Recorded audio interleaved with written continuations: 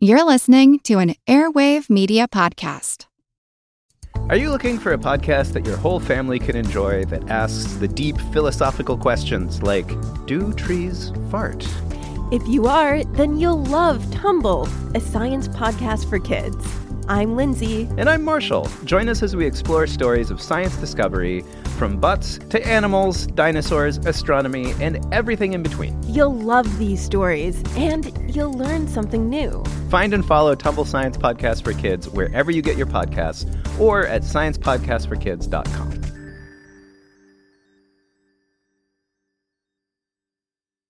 Switching up your wardrobe for the new season? ASOS is the only online fashion destination you need. And right now, new customers get 22% off with code PODLOVE. ASOS has more than 850 fashion brands, including exclusive labels ASOS Design and Topshop, plus legendary brands you know and love. Whether you want to refresh your denim lineup or need an outfit for a special occasion, ASOS has you covered. Head over to ASOS now for 22% off with code PODLOVE. That's P-O-D love. Offer ends September 28th. Terms apply. Visit ASOS.com to find out more.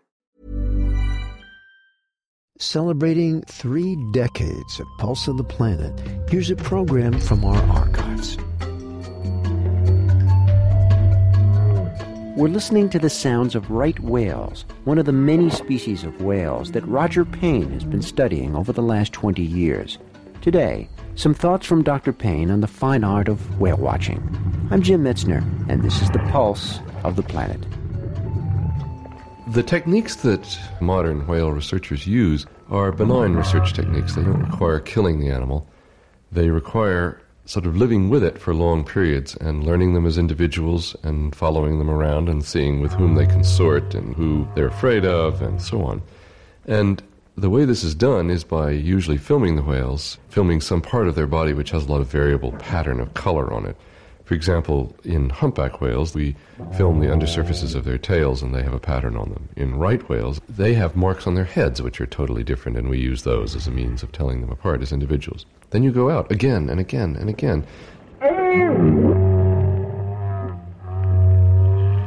When you study whales, one of the main things is you sit for hours and hours and hours watching, trying to figure out what's going on.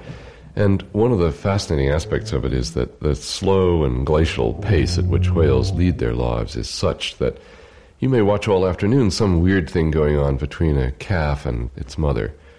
And then you sort of run it over in your mind, which is another way of saying you speed it up.